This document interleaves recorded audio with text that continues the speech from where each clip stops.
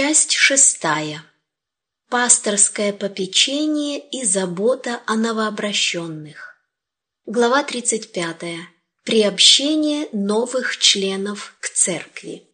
Служители должны научить своих слушателей пониманию того, что все принимающие истину обязаны принести плод во славу Божью. Они должны учить их каждый день жертвовать собой и отказываться от многих вещей, которые те, возможно, лелеяли долгие годы, а также выполнять многие обязанности, которые могут показаться им неприятными. Интересы бизнеса, общественные привязанности, развлечения, честь и репутация, одним словом, все, что слушателям дорого в жизни, необходимо подчинить высшим и наиглавнейшим требованиям Христа. Служители, не имеющие живого благочестия, пробуждающие в людях интерес, но оставляющие работу недоделанной, тем самым крайне затрудняют деятельность на этом поле другим, вынужденным заканчивать то, что они сами не завершили. Эти люди будут испытаны, и если они не станут выполнять свою работу добросовестнее, то после еще одного испытания будут отстранены от дела, как неверные стражи, понапрасну занимающие место. Чем ревностнее и активнее человек выполняет свою работу по приобретению душ, тем развитие его духовность и посвященность. Его активная работа служит средством его духовного возрастания. Мы приобретаем многие души, но их религиозность недостаточно глубока. Этого можно избежать, если место длинных проповедей займет мудрое обучение, преподанное новообращенным. Учите их, поручая им какую-нибудь духовную работу, чтобы пыл их первой любви не угас, но становился все сильнее.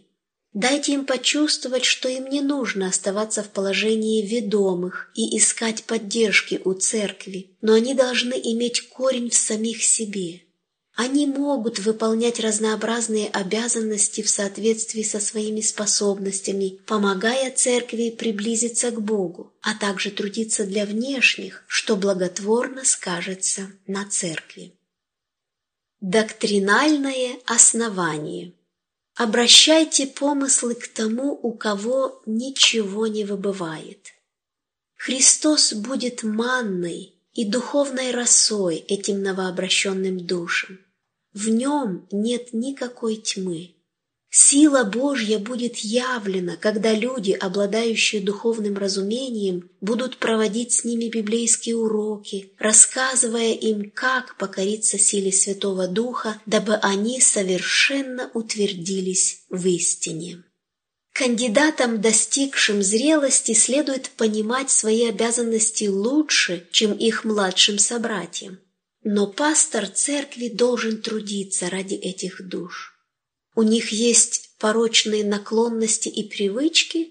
Долг пастора состоит в том, чтобы проводить с ними особые встречи. Устраивайте с ними библейские чтения, беседуйте и молитесь с ними, и ясно излагайте им Божьи требования. Зачитайте им учение Библии об обращении. Покажите, каким должен быть плод обращения, доказательство их любви к Богу. Откройте им, что истинное обращение – это перемена в сердце, мыслях и намерениях. Вредные привычки должны быть оставлены. Грехи злоречия, зависти, непослушания должны быть отвергнуты. Необходимо бороться с каждой греховной чертой характера, и тогда верующий сможет осознанно применить к себе обетование «просите, и дано будет вам». Все новообращенные должны проникнуться истиной, что твердое знание можно приобрести только ревностным трудом и настойчивым учением. Как правило, обращенные к истине, которую мы проповедуем, не были прежде прилежными исследователями Писаний, поскольку в традиционных церквах крайне мало изучают Слово Божье. Люди считают, что служители должны изучать Писание за них и истолковывать то, чему они учат. Хотя служитель может верно излагать весть, люди не способны в одночасье воспринять все сказанное. Поэтому печатное слово является необходимым не только для того, чтобы люди прониклись важностью истины для нашего времени, но чтобы утвердить и укоренить их в истине и наставить против заблуждений. Периодика и книги – это Божьи средства. Их цель – постоянно доносить до людей весть нашего времени. В деле просвещения и утверждения душ в истине наши издания будут выполнять гораздо большую работу, чем может совершить одно служение слова. Служители часто пренебрегают этими важными отраслями работы, санитарной реформой, духовными дарами, систематическими пожертвованиями, а также обширной миссионерской работой. Благодаря их трудам большое число людей постигают теорию истины, но со временем выясняется, что многие из них не выдерживают Божьего испытания. Служитель заложил основание из сена, дерева и соломы, и оно сгорит в огне искушения. Некоторые оказались золотом, серебром и драгоценными камнями, таковые будут твердо держаться истины. Но если бы учитель истины вел этих новообращенных как должно, раскрывая перед ними их долг, многие впоследствии отступившие в погибель могли бы быть спасены.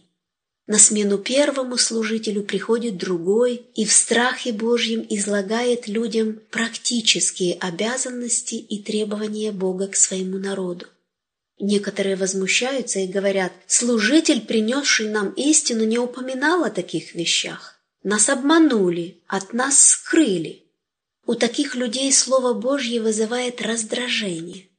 Некоторые не признают десятину, они отвергают систематические пожертвования и, будучи задетыми, отворачиваются и больше не ходят с теми, кто верит в истину и любит ее. Когда перед ними открывается миссионерское поле, призывая их к труду, они отвечают: «Нас не тому учили», и не решаются включиться в работу. Насколько лучше было бы для дела Божьего, если бы вестник истины верно и полно наставил этих новообращенных во всех этих важных вопросах, даже за счет уменьшения числа присоединившихся к церкви благодаря его трудам. Новообращенные подражают своим служителям. Новообращенные редко в духовности своей сразу превосходят уровень их учителей. Насколько же важно, чтобы эти учителя навыком приучили себя доверять Богу и стремились к проявлению Его божественной силы в своих трудах. Они должны быть кроткими, одухотворенными и пребывать в постоянном общении с небом. Тогда обращенные благодаря их трудам смогут перенять их труд и будут подражать их добродетелям. Если служителя хвалят и прославляют, это еще не значит, что произносимые им слова исходят от Духа Святого. Зачастую случается так, особенно если новообращенная молодежь привязывается более к служителю, нежели к искупителю. Они считают, что труд служителя приносит им великое благо. Они думают, что он обладает самыми возвышенными дарами и добродетелями, и что никто другой не способен трудиться так, как он, поэтому они придают излишнюю важность и значимость этому человеку и его труду. Такая убежденность приводит к тому, что они превращают его в идола и взирают на него больше, чем на Бога. Поступая так, они не угождают Богу и не возрастают в благодати. Они наносят огромный вред служителю, особенно если он молод и перспективен, как евангельский работник.